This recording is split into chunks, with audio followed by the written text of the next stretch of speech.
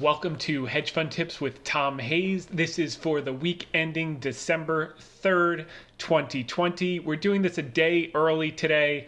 I have some travel over the weekend, and tomorrow I will be on One American News Network at 4:30 p.m. on Wall to Wall with Greta Wall, and at 7:30 p.m. or between 7 and 7:30 on CGTN America with Rochelle Akufo. So it's going to be hard for me to get it done tomorrow night. So you're getting it a day early. As I learned growing up, better a day early than a minute late. So here we go.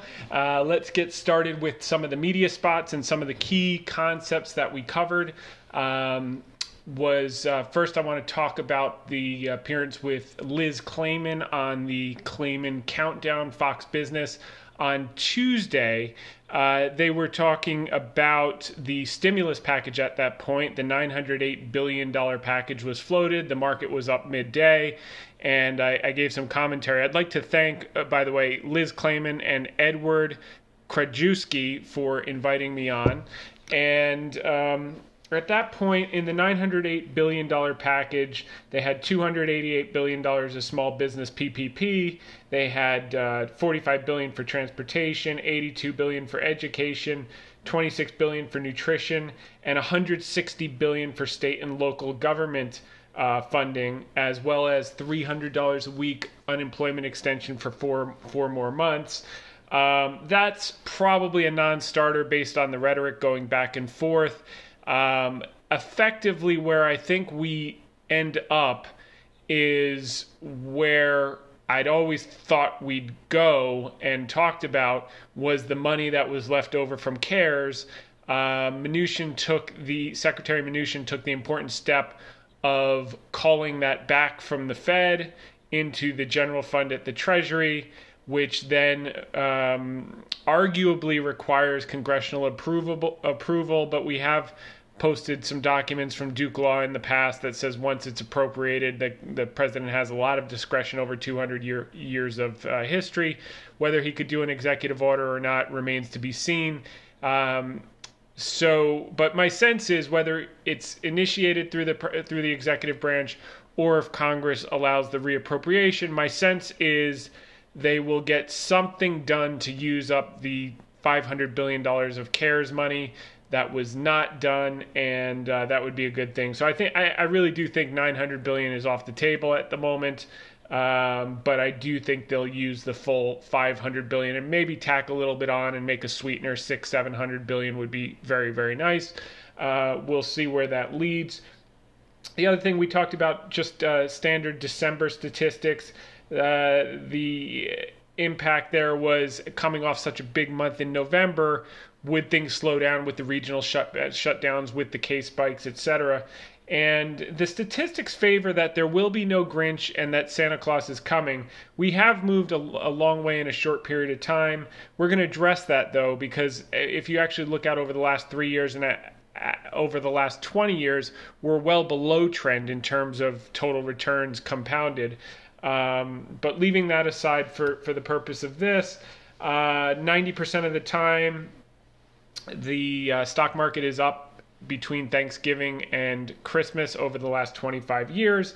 And then Tom Lee came out with this stat 100% of the time since World War II, when the market was up 10 to 15% through November. It was up 100% of the time in December. The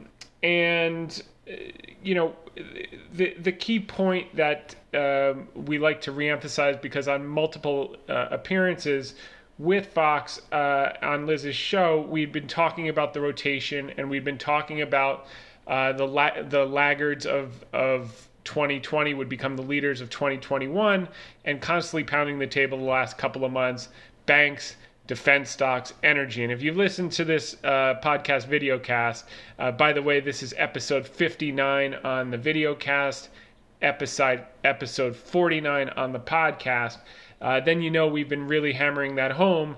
And November, it all came to roost with the trigger being the vaccine, which we had been stating weekly in our weekly note since August that would be the trigger, and that's certainly been the case.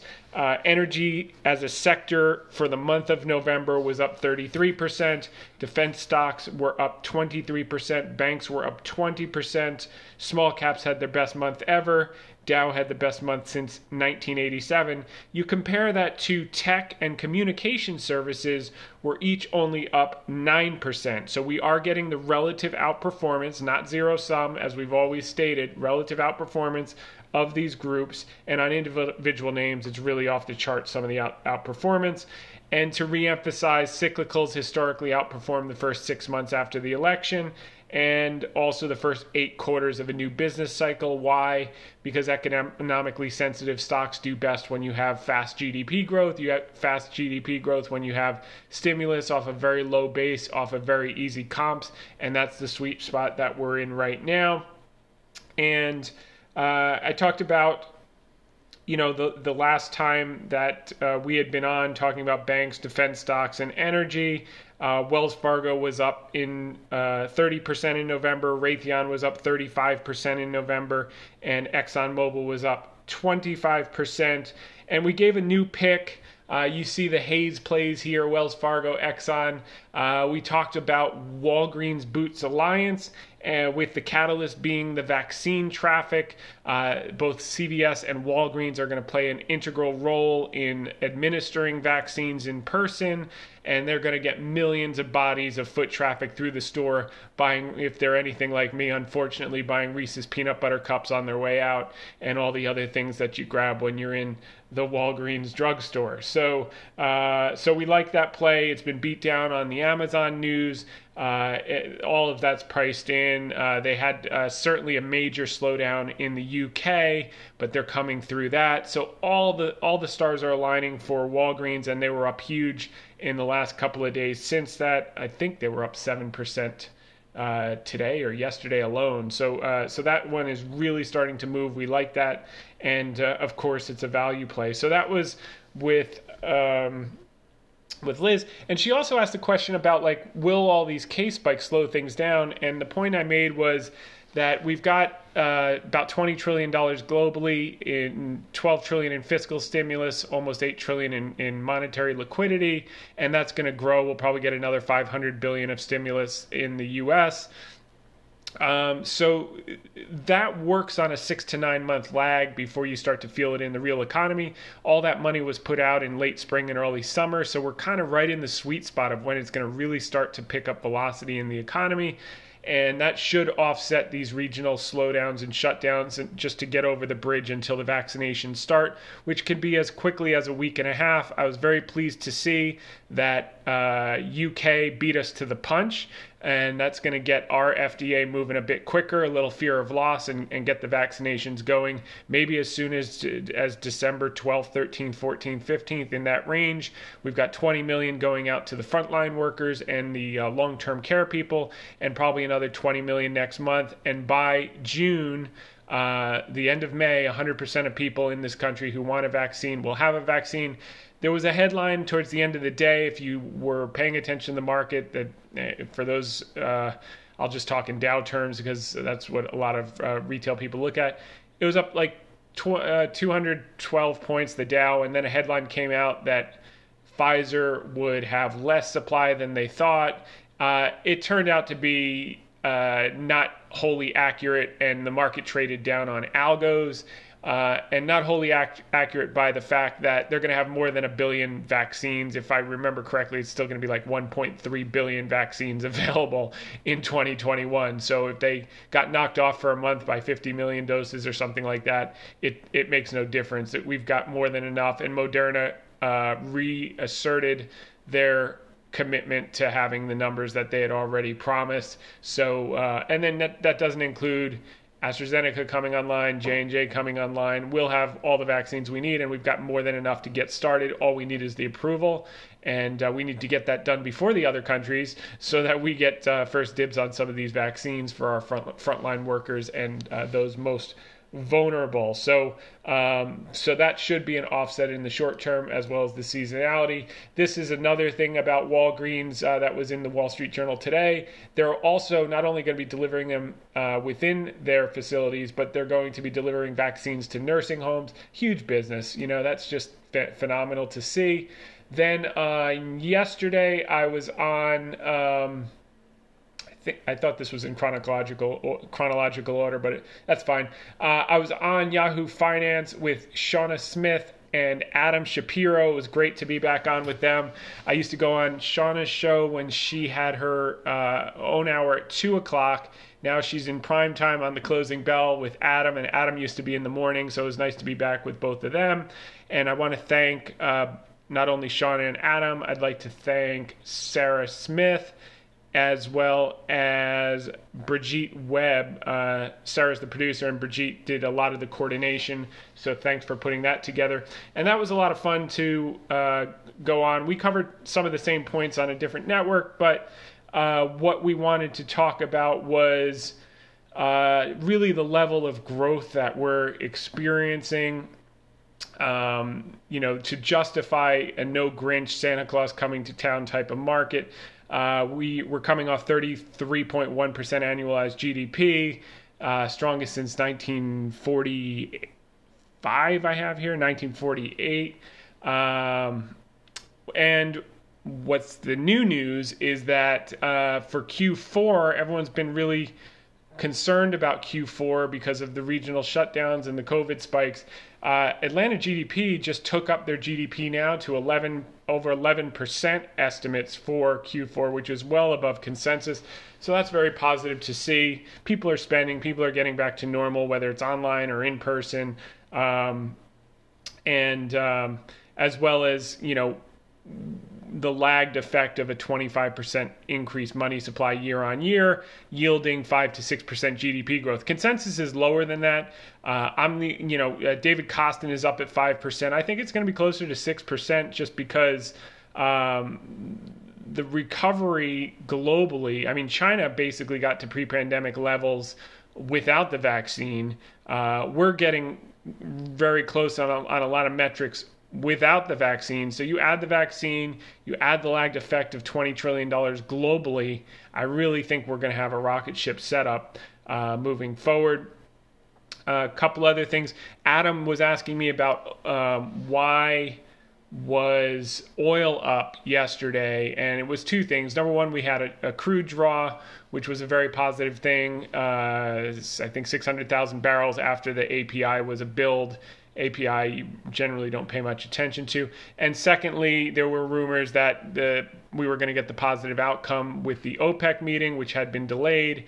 We did get that outcome. So effectively what happened was rather than the initial schedule of dropping 2 million barrels of cuts from 7.7 million barrel cuts per day down to 5.7 million barrels a day from January of 2021 through April of 2022, which was the original plan.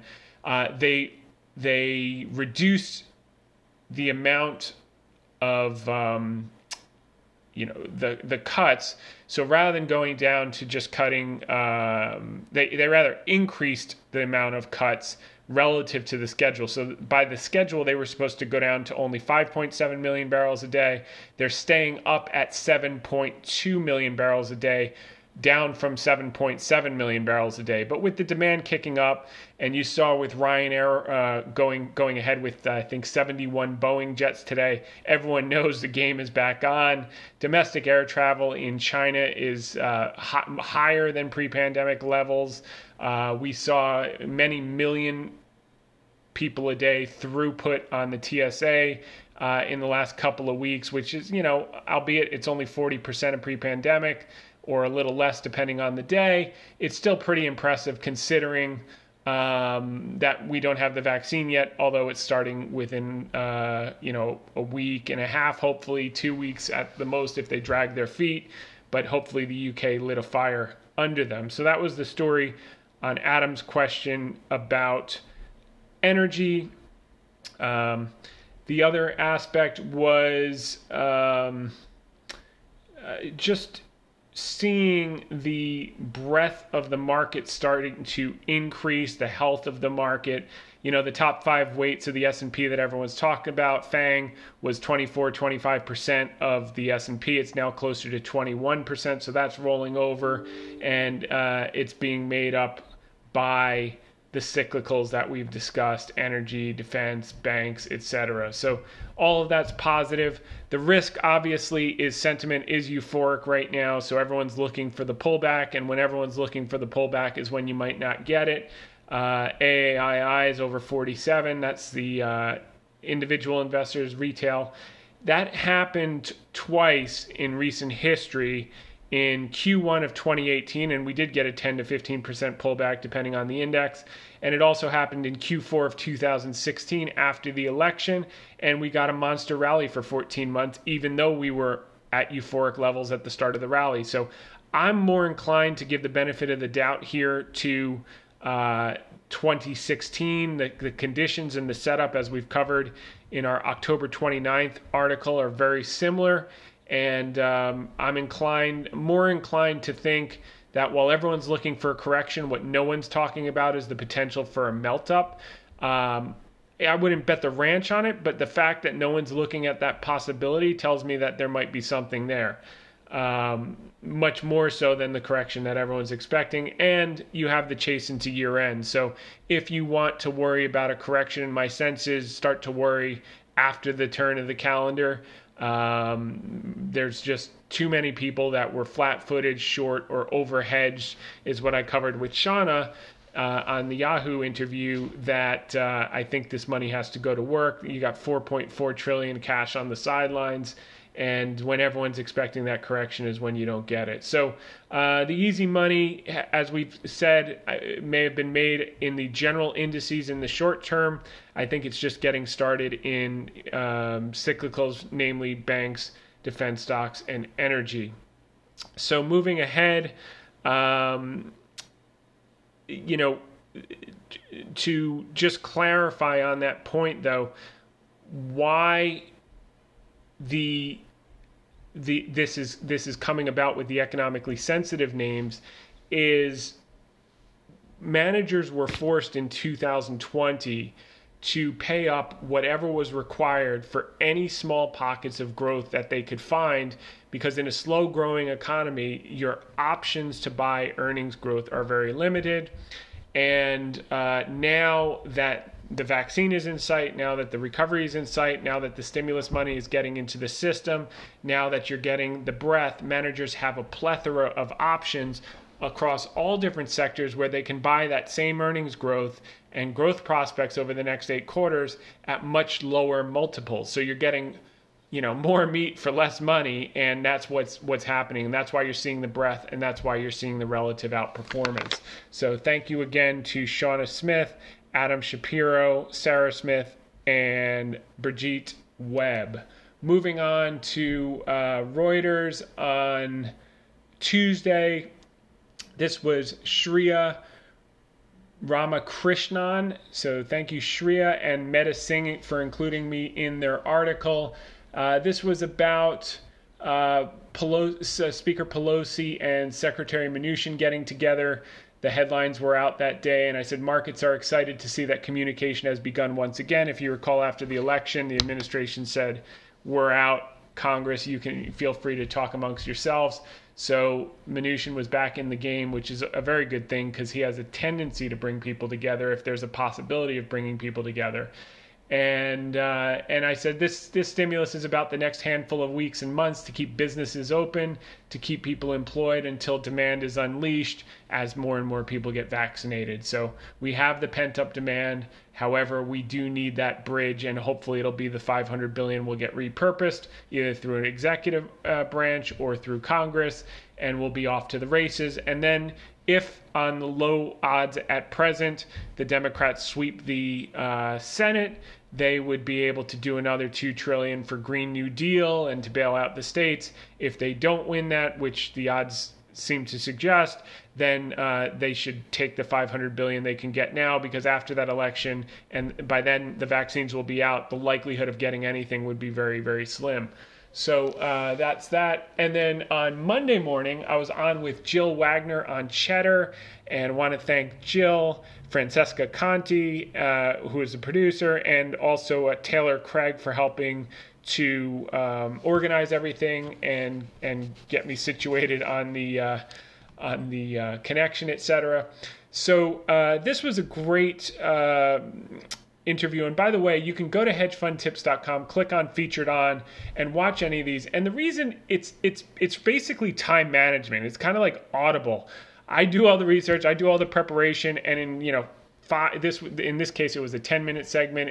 In Fox it was 5, and in Yahoo I think it was 7.5 or 8. But in those short clips, you're getting like hours worth of research, the most important points in Cliff's Notes, in an easy to digest format. So I'd suggest when you have time, click on Featured On, you watch these, you're going to get really hours worth of research in minutes, and it saves you a lot of time, and it's the right price. Free is a good price. So moving right along with Jill, we went in a different direction. We talked about all the things that we've discussed, but we also talked about the consumer being in really good shape with $2.5 trillion of savings, massive pent-up demand, consumer confidence returning with the vaccinations, and inventories, business inventories, at their leanest level in history relative to the economic levels that we have. So as that consumer confidence returns shortly, factories are going to have to increase production dramatically and rapidly, which is a very, very positive thing for GDP. So that was that. And then that also relates to a concept that we covered with Jill, called output gap, GDP output gap, which is the difference between actual GDP and GDP at full employment and full productivity. That gap got to negative double digits, around 10% earlier in Q2 of 2020. It's now around negative 3.5%. Now, what I love about this stat is it's only happened 2 other times in history. One, it happened in Q2 of 2009, and we know that was the beginning of a 10-year bull market rally. So that was really positive to see.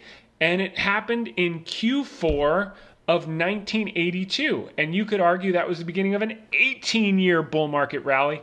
Now, that 18 years was interrupted by 1987, when you had the big, quick 30 some odd percent crash like we had this year. But it was a secular bull. And I think that's basically what we have here.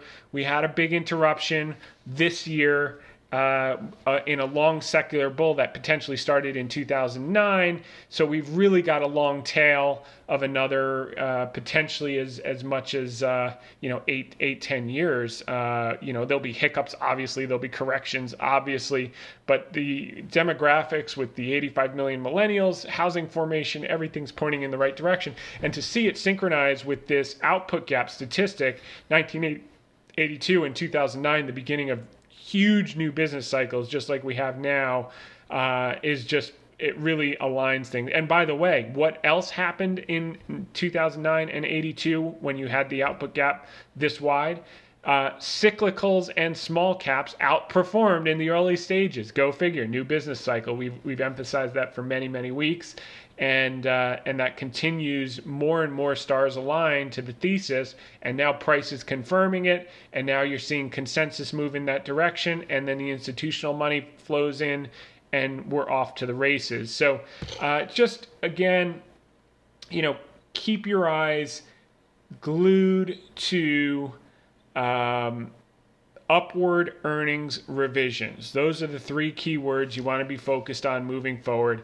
And I think for 2021, because people say, oh my God, we're trading at 21, 22 times forward. Number one, your rates are nothing. So your discount rate, is so low that a 21, 22% is justified. That's number one. Number two,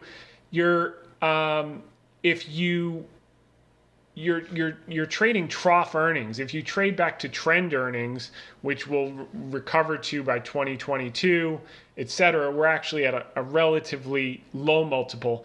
But in the interim, what you're going to see is that earnings are too low. They're at $169 right now.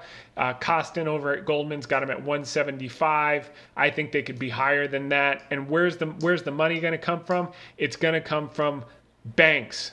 Banks are going to drop a ton of earnings to the bottom line that no one's expecting because no one really understood what CECL was in the beginning of this year, which we've been pounding the table on since literally April. And over the summer, we did a CNBC Europe thing on it. You can Google Tom Hayes CNBC London, I think.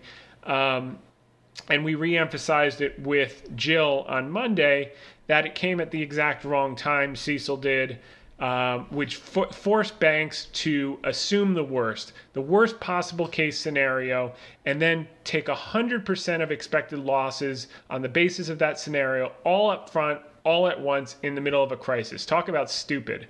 So long and the short of it is the banks collectively took $110 billion of credit reserves in Q1 and Q2 on the assumption that unemployment rate would go up to 20%. Well, just the opposite has happened. It's down to 6.9%. And by the way, here's a news flash. We'll see what happens tomorrow, but I said it on Yahoo that it's at 6.9, but based on continuing claims coming down every single week, and they've come down from 25 million in May to 5.52 million this morning, I would expect to see, consensus is 6.8. I think we could see 6.7, maybe even 6.5 or lower on the unemployment rate, which is just staggering. No one could have seen that when we were at 14.1. I definitely expected, I think I was like the outlier. People would laugh at me. I said high single digits. I thought it would be in the nines. Here we are. We could have a 6.5, 6.6, 6.7 print tomorrow. With the seasonal holiday hiring kicking in to assist that, in addition to the continuing claims declining, and we're going to be cooking. So the projections for tomorrow are, the estimates for tomorrow are 469,000 non-farm payrolls. I think we'll be able to beat that with the holiday hiring and the unemployment rate 6.8. I think we're going to crush that. We'll see, but that could be a very good thing. We saw great services PMI number today. It came in at 58.4 versus 57.7 estimate, and initial jobless claims were much lower than expected, 712,000 versus 775 expected. So, but the key number again to emphasize is the continuing claims continues to drop. The last print was 6.08 million. We're at 5.52, and that's going to have an impact on that number tomorrow. So that's a good thing. So one, you're going to have a huge amount of reserves released from the banks. That comes back as earnings. Okay, no one has that priced in, although they're starting to talk about it now. We've been talking about it since July. And I think they're probably over-reserved by half. So call it $60 billion of earnings power coming back that's not priced into the stocks. Over the next 4 to 8 quarters, the market will start to sniff it out and discount it back to the future. And that's why you're seeing some of these bank stocks now start to get a bid. And the second one, which we've been talking about, which everyone looked like I had 3 heads, was Boeing. Boeing has lost like $20 of earnings power. That's going to start coming back. And we saw the first inkling of that today with the Ryanair purchased 71 737 Maxes. The Max got ungrounded. They did their flight. Everything is back to normal, and you're going to see that earnings power just totally juice the S&P for 2021 and 2022. So I think 169 is too low. That's consensus. I think you're going to see it certainly hit Costin's, but maybe a little higher. I mean, Jim Paulson was out at $200. That might be a lot, but imagine we hit 185. 187 in that range, maybe 190. We could really be off to the races here with low rates and a accommodative Fed and everything else in place. So, and herd immunity by May, which is a good thing. So, really enjoyed talking with Jill Wagner, and again, thank you to Francesca Conte Conte and Taylor Craig over at Cheddar. Moving right along, want to cover our Ask Me Anything question of the week. Every week, if you send in your questions, we'll cover a couple of them on the call. John, who I've brought up a few times, he owns a bunch of newspapers out in Ohio. He says, Tom, always thanks for your consideration. Would you ever recommend an ETF to an individual investor or hedge fund? The main reason I ask is Tesla will be added to the S&P soon, and many funds will need to buy Tesla, possibly driving up their stock price. Wondering if buying into a fund ETF that will be adding them would be a good move or not. If you agree, which ones may be good to take advantage of this? Okay, so number one, a lot of this recent move in Tesla was anticipating the inclusion in the S&P 500, so that is already done. That was missed. Two, do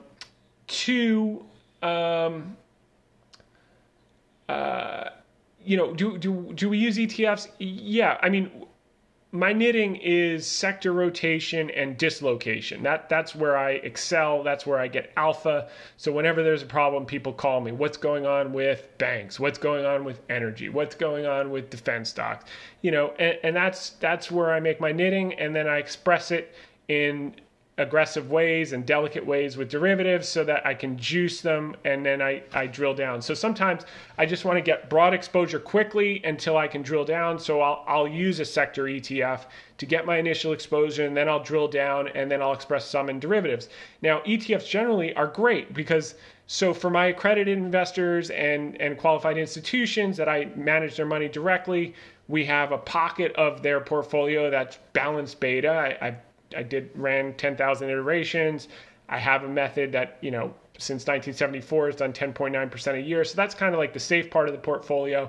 And then the alpha part, so that's the beta, what I call balanced beta. And then the alpha part where we get the outperformance, we express, aggressively individual names and sectors many times through derivatives, through spreads. And that's where we can dramatically outperform. So I totally believe in ETFs. One, if you want to get broad sector exposure, if you see a theme emerging. Two, if you just want to have general market exposure, it's a good, cheap way to get it quickly before you can drill down to see where to best allocate the money.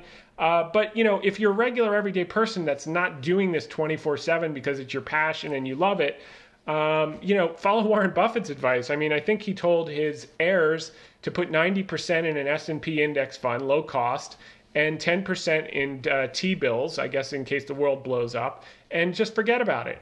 And that's a cheap, no-brainer way to do it, and you can go about it, spend time with your family, live your life. You're not going to beat the market. You're not going to, shoot the lights out, but over time that compounds at, we're going to talk about the long-term total return. We've underperformed for the last 20 years, and I think that's going to change despite all the pundits talking about new normals and we're going to lose a decade and all this other nonsense.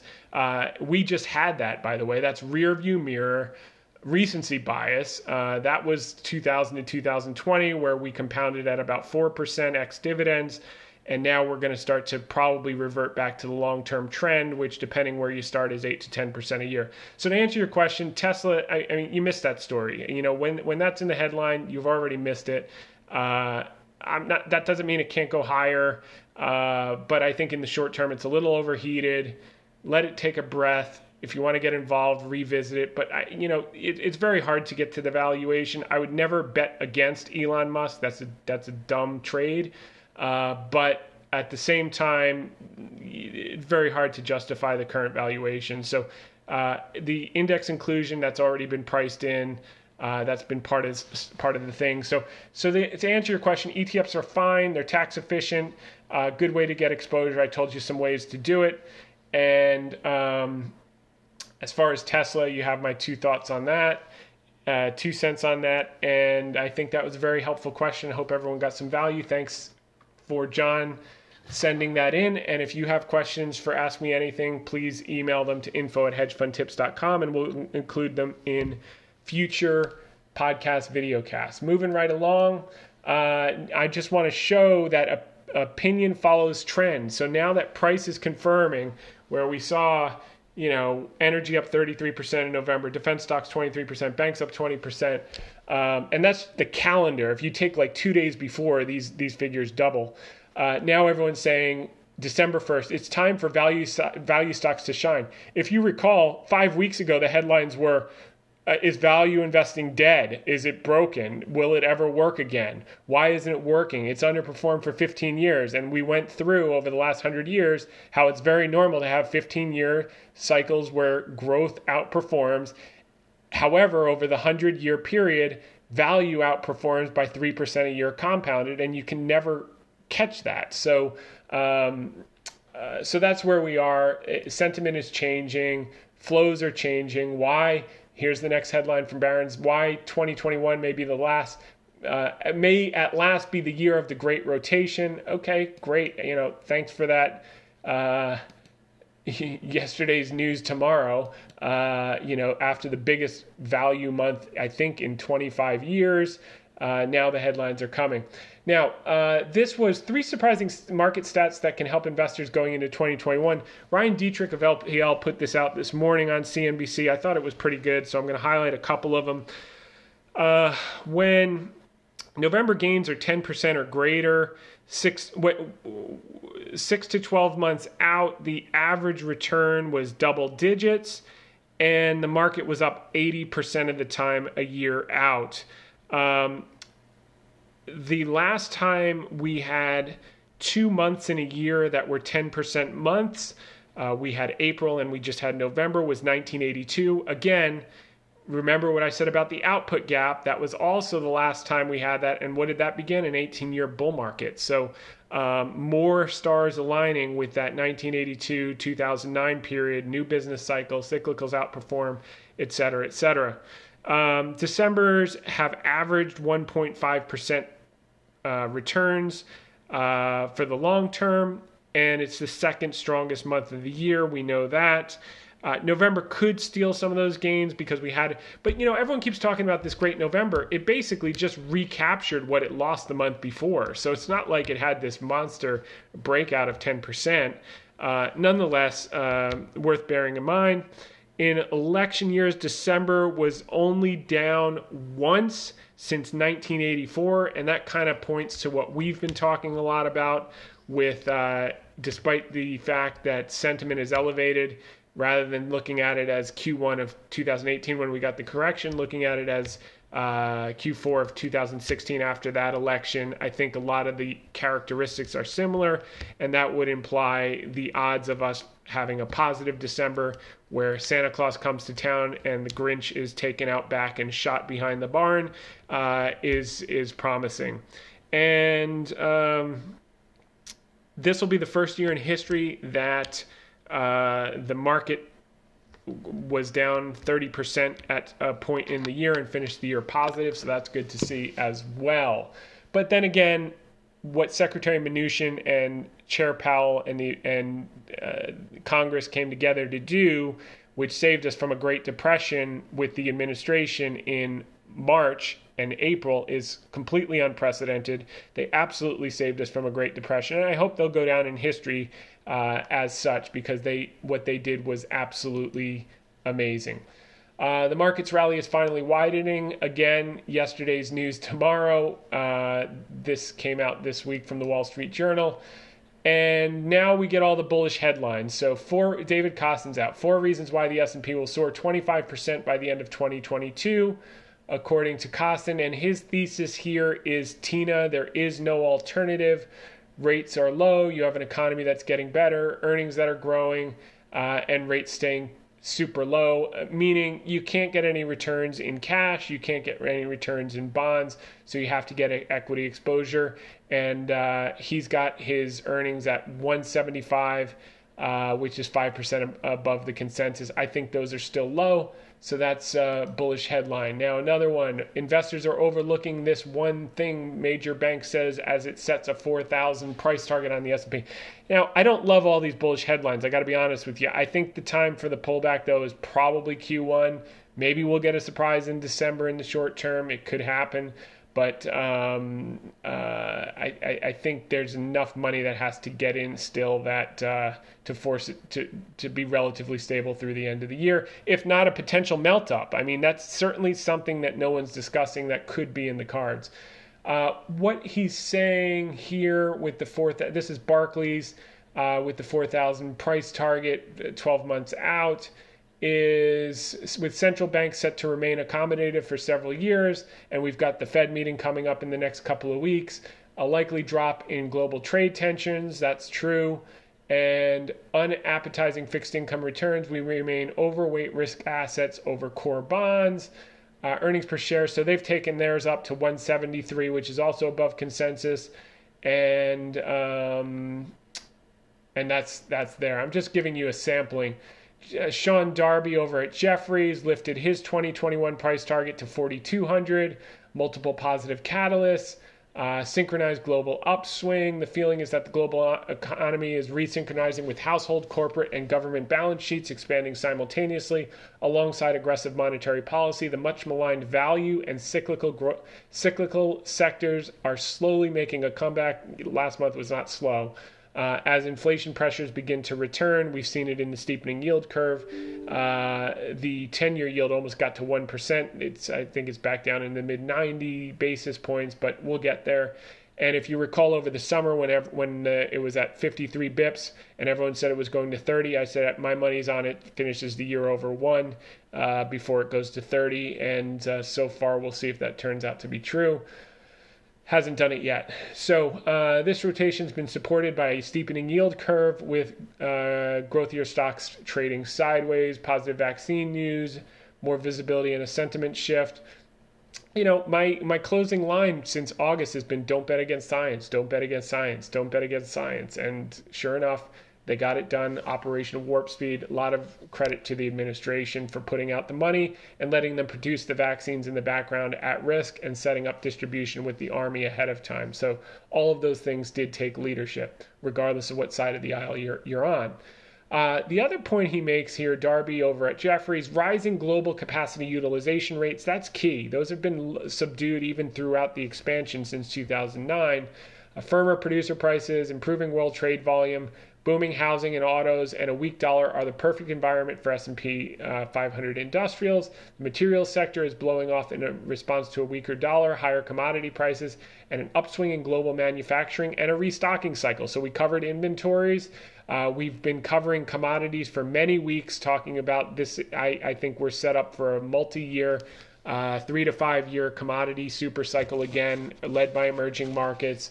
And I said that 3 or 4 times on CNBC Indonesia in the last 4 months. Now we're starting to see it with price, copper breaking out, oil getting a bid.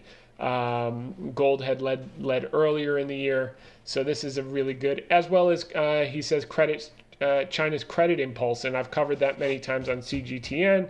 The credit expansion, the loan expansion, and emphasize the importance of lifting the asset cap on Wells Fargo, one of our largest lenders, to have a sustainable recovery as they are a credit transmission mechanism. So for any administration officials, get that done. You know, I mean, we've got to have Wells Fargo in the picture here. They've got unlimited lending capacity, except you've got a governor on their ability to do that because of sins they committed 4 years ago, who none of the sinners are around anymore. They've replaced all of management, so let's get that done. So that's the story from Darby over at Jefferies. And then Miles Udland over at Yahoo kind of does a summary of these. Wall Street is already increasing its 2021 price targets. And he talked about Darby's price target increase to 4,200 with expectations of 30% earnings growth. The consensus is at 22%, so that's quite interesting. He also has GDP at 4.5, which is above consensus. I think it's below reality with 25% M2 money supply growth year on year. Usually about a quarter translates in. I think 5-6% GDP growth in 2021, so we'll see. He also talks about Costins increasing his price target, and Okay, a Baird strategist is talking about roaring 20s, kind of some of the themes that we've hit on over the last 4 or 5 months. So now it's starting to become consensus. So opinion follows trend, and now the money will follow opinion. The big money, institutional money, will start to shift into this just as they had shifted into FANG when everyone was talking FANG. Bank of America says investor bullishness is rising, but not yet euphoric. We covered this 2 weeks ago in the Bank of America Global Fund Managers survey. This is a different survey, and here's why that signals the S&P could gain 10% over the next year. Their sell side indicator rose to 57.8, the highest level of bullishness in 18 months. Usually when Wall Street is bullish, that's a bearish sign for stocks, but right now investor sentiment is not at the euphoric level that is typically seen at the conclusion of bull markets, meaning there's more upside for S&P 500 in 2021, 10% total return over the next 12 months. So they're being conservative, and they're probably bearish, and they probably have to take it up a little bit because they've missed it. But the key is they have to take it up. So other headwinds for FANG that we had talked about over the summer that are now coming to bear: Facebook, Google to face new antitrust suits in the U.S. There was more stuff. I put out an article about on Bloomberg. The only thing that the world agrees upon is regulating big tech.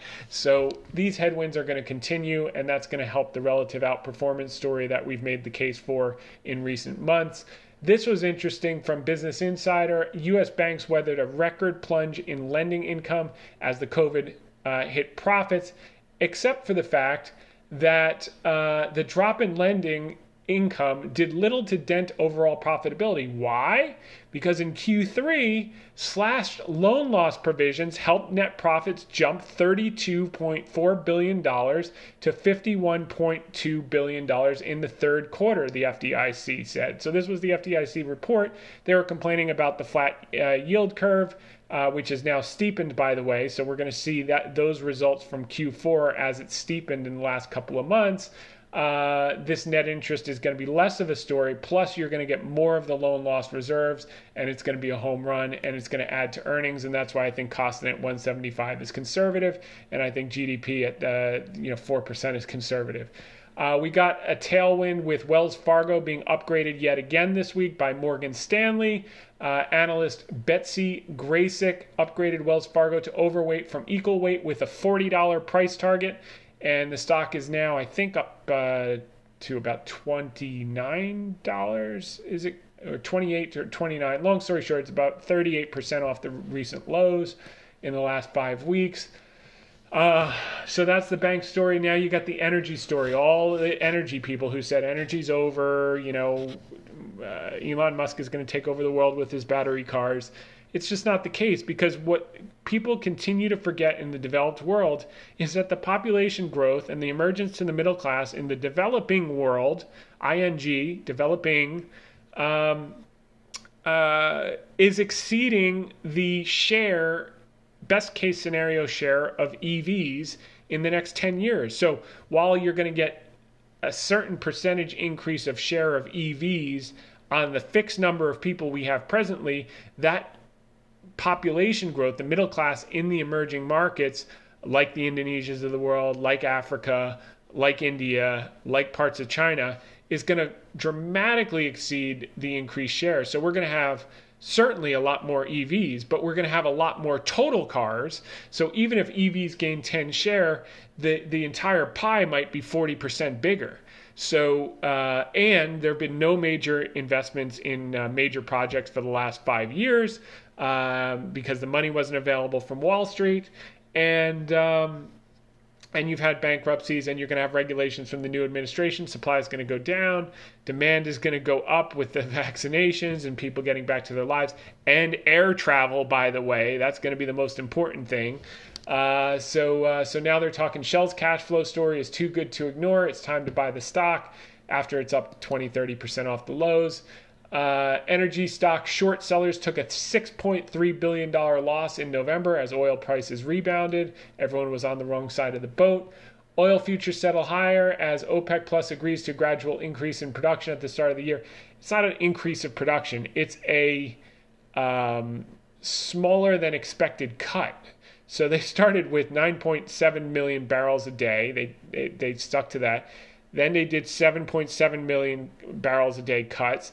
Now, rather than going to 5.7 million barrels a day cuts, they're going to 7.2 million barrels a day cuts. So they're continuing to take supply off as demand is going to hockey stick, and increased regulation from the new administration. Like I said, it's just a matter of time. $3-4 at the pump is coming to a theater near you. GE stock has been on the rise because lots of things are going right. Al Root writes at Barron's. The most important thing going right, this is a levered play on the vaccine and aircraft. He talks about another, wind turbines and different things that are also working. That's great. But fundamentally, this is a vaccine play. It's up 100% off the lows, or not quite, probably about 80% off the lows. So, of course, opinion follows trend. Cruise operator stocks surged toward multi-month highs as Bank of America analysts boost price targets. So these were all up 6 to 8%. Again, after they're up 50 or 100%, depending on the name, off the lows. But, look, this is the key, because once you get the blessing from the sell side, then the institutional managers can start to put real money to work without having to worry about getting fired. They have the seal of approval. And then it starts to actualize. 100% of America, this is Operation Warp Speed, of Americans that want the vaccine will have had the vaccine by June, says the Operation Warp Speed official. Fauci said the same thing on Yahoo Finance, on Cheddar the other day. Ryanair, it wasn't 71. They bought 75 Boeing MAX jets in the largest order since the grounding. This is just the beginning. Expect to see more and more companies plowing in to get in the front of the line as business comes back. Mnuchin, Pelosi discussed stimulus package. We talked about that. And the article of the week, the U2 elevation stock market and sentiment results. We've covered a lot of the subjects, but I wanted to emphasize the point that we acknowledge that the market is elevated. We acknowledge that sentiment is euphoric, and yet we think there might be some more juice because these are known quantities and the way that the positioning is structured going into year end. So we covered most of this. We covered the savings and inventories, the output gap, cyclicals. This is a better picture rather than just doing the calendar month of November. Since before the election, when we put out the Back to the Future article, which was talking about a setup to make a lot of money in a short period of time, it's realized. Here's the XLE trough to peak, 47.25% in the last 5 weeks.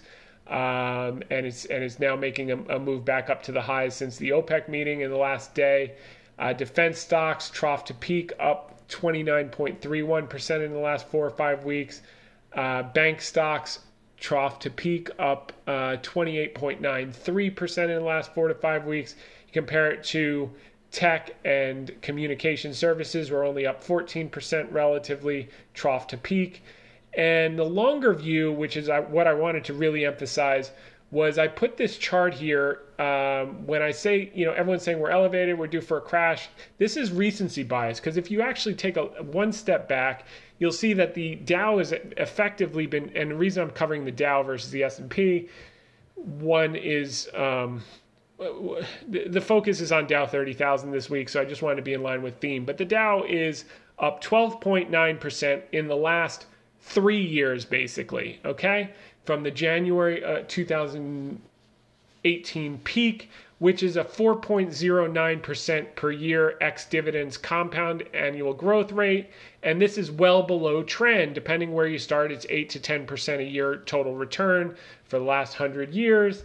And the implication here is rather than we've rallied 60% off the bottom, everyone's looking here, what you should be looking at is we've consolidated a decade long of gains for the last 3 years, and now we're ready to break out of this consolidation for the next leg higher, the next multi-year move higher in the new business cycle. So everyone keeps looking at this rally. This is part of a piece of a long-term consolidation. We're now ready for breakout.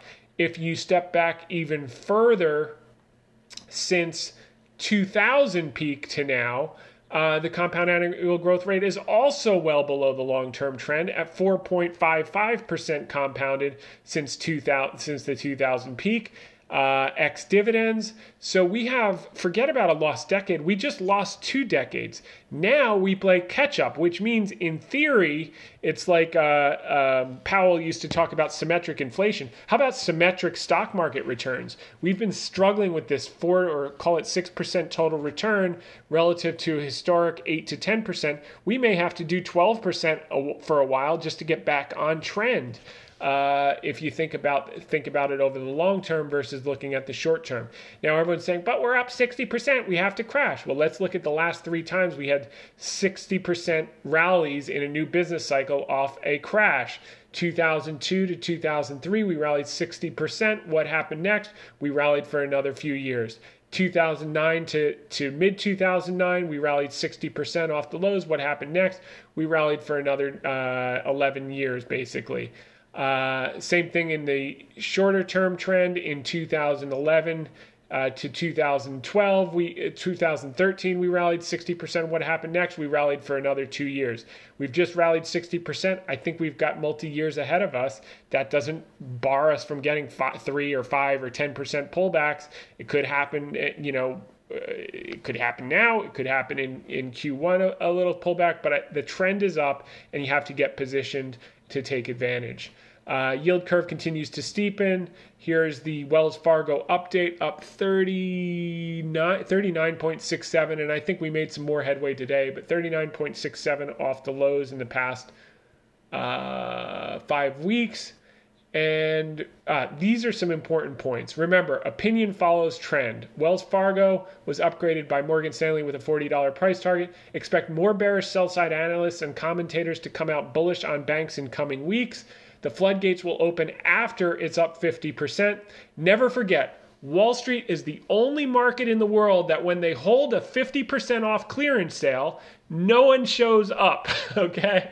It's also the only place in the world that if you had the courage to buy it down when we were talking when it was down 55%, and when you bought it on clearance, people will be tripping over themselves to take it off your hands after it's up 100% off the lows. So be sure to help them out when the time comes. But for now, just, sit tight and let it ride and let this thing play out because we're still trading at a big discount to book.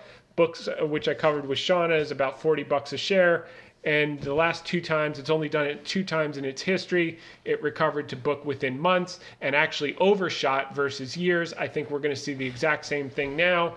And that's why we like Wells Fargo. And we've owned Wells Fargo and continue to own and added on every weakness opportunity in the last couple of months. And now we've got a monster position that's getting monster gains, and it's going to continue. So there's plenty of opportunity in these left behind sectors. That was my theme for the last few weeks. While the easy money may have been made in the short term off the index lows from March, the easy money is just starting in the left for dead sectors, banks, defense stocks, and energy. And they've had quite a move in the last few weeks. Sentiment, as we've covered, is overdone at 49.07% on the AAII. However, that was the same in 2016, and you still had a multi-year rally. 2018, you did get the short-term correction. So I'm leaning that we're closer to 2016, even though we're extended. Fear and Greed, CNN, is also extended. So we have to be mindful. I mean, if you're in, stocks trading at 200 times sales, you may want to lighten up. If you're in stocks that are still down 30% on the year, then you probably don't have much to worry about, and you've got a decent margin of safety provided they're quality franchises. So that's the bad news. The good news is everyone knows this, and when everyone's looking for the correction is when you might not get it. And, in the meantime, you'll see a parade of top callers praying for a buyable pullback to catch their benchmarks. Even if they're right in the short term and we get a minor pullback, they'll be wrong in the intermediate term as the new business cycle has just begun. So that's it for this week. I want to thank you for listening in. We're going to be back next week, same time, same place. In the meantime, if you're around tomorrow, One American News at 4:30 with Greta Wall, and sometime between 7 and 7:30 on CGTN America. And we'll see you then. Have a great one, and talk to you soon.